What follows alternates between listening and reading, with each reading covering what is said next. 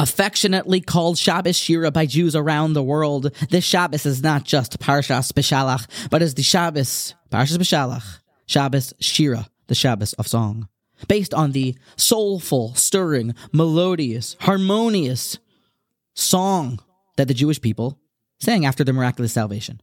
The water smashed down upon the Egyptians, and now the Jews were saved, and they began to sing, Oz, Yashir, Moshe, Uvenei Yisrael Sa Shira, Zois Lashem, Vayomer Leimor, and we say it during davening.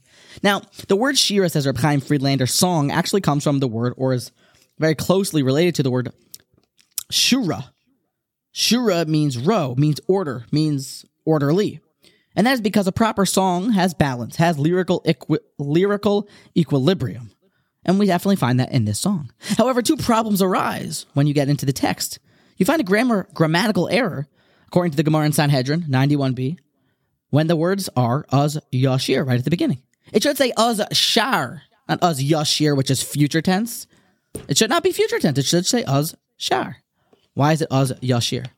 Number two, there's something interesting and unique about uz yashir in the way that it's written in the Torah. You might see when they do Hagbah, when they lift the Sefer Torah up, that the actually writing of the song was written areach al gabe levena. It's written in a lattice grid-like fashion where there's little gaps in between the writing, and that's laws for how to write a Sefer Torah. Where does the sofer have to begin writing it that way? Well, from the beginning of the song, one would assume. But the Rambam, Maimonides, Paskins, that actually it's written that way all the way back from the words Az Yashir Moshe V'nei Yisrael, and then they sang, which is only the precursor introduction to the song. It should begin. Here's the question.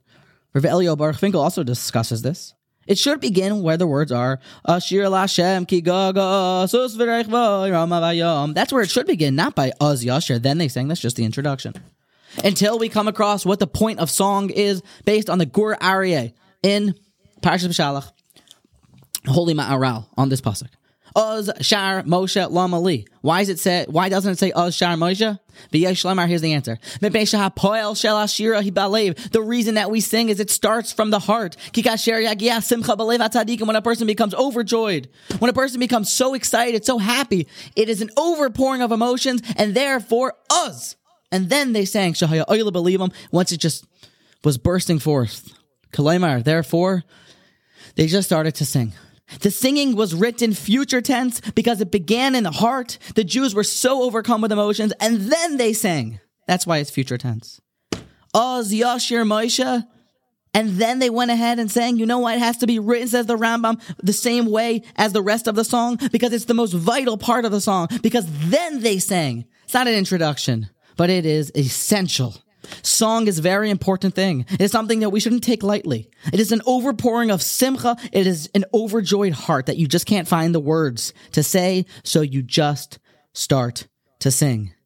And we pray for the day, as the Gemara finishes in Sanhedrin, that Oz, in the future, Yashir, then in the future they will sing, we will sing when Mashiach comes again for the next miraculous salvation. When Messiah shows up, it should be soon in our days, we will all be together as Oz, and then Yashir, we will sing.